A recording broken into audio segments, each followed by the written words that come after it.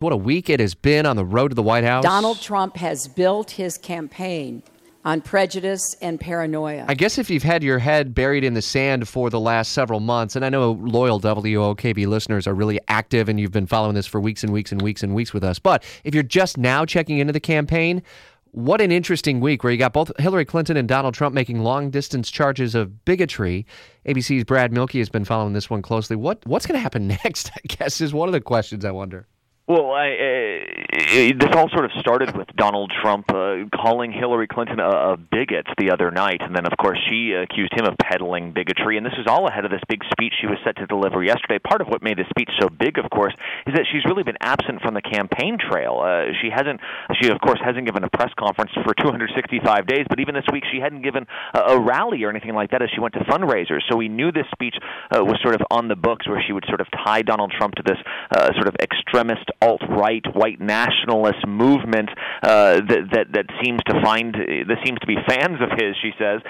Meanwhile, he gave an interesting prebuttal, basically telling his supporters, she's not just calling me racist, you guys, she's calling all of you racist as well.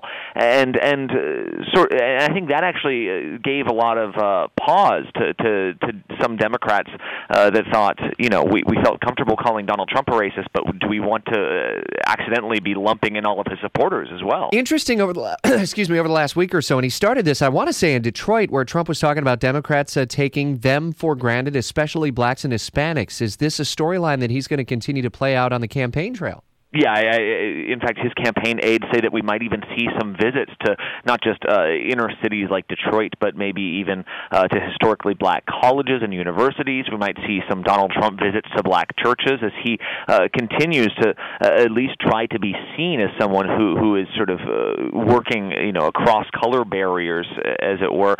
Some people have speculated, though, that perhaps the African-American vote is already sort of too far out of reach for Donald Trump, but he could at least be reaching to white voters, to white moderate Republicans who are uncomfortable with him, who might think of him as racist, and at least give them an excuse to vote with their party and not feel bad about it. So that could be a play as well. 73 days until the election. ABC's Brad Mielke back again at 8:23 this morning. Trump shifting again on immigration in a CNN interview. An explainer about touchback amnesty, and our Washington insider Jamie Dupree says that's really where Trump has been all along. Head to WOKV.com for a read-through on that.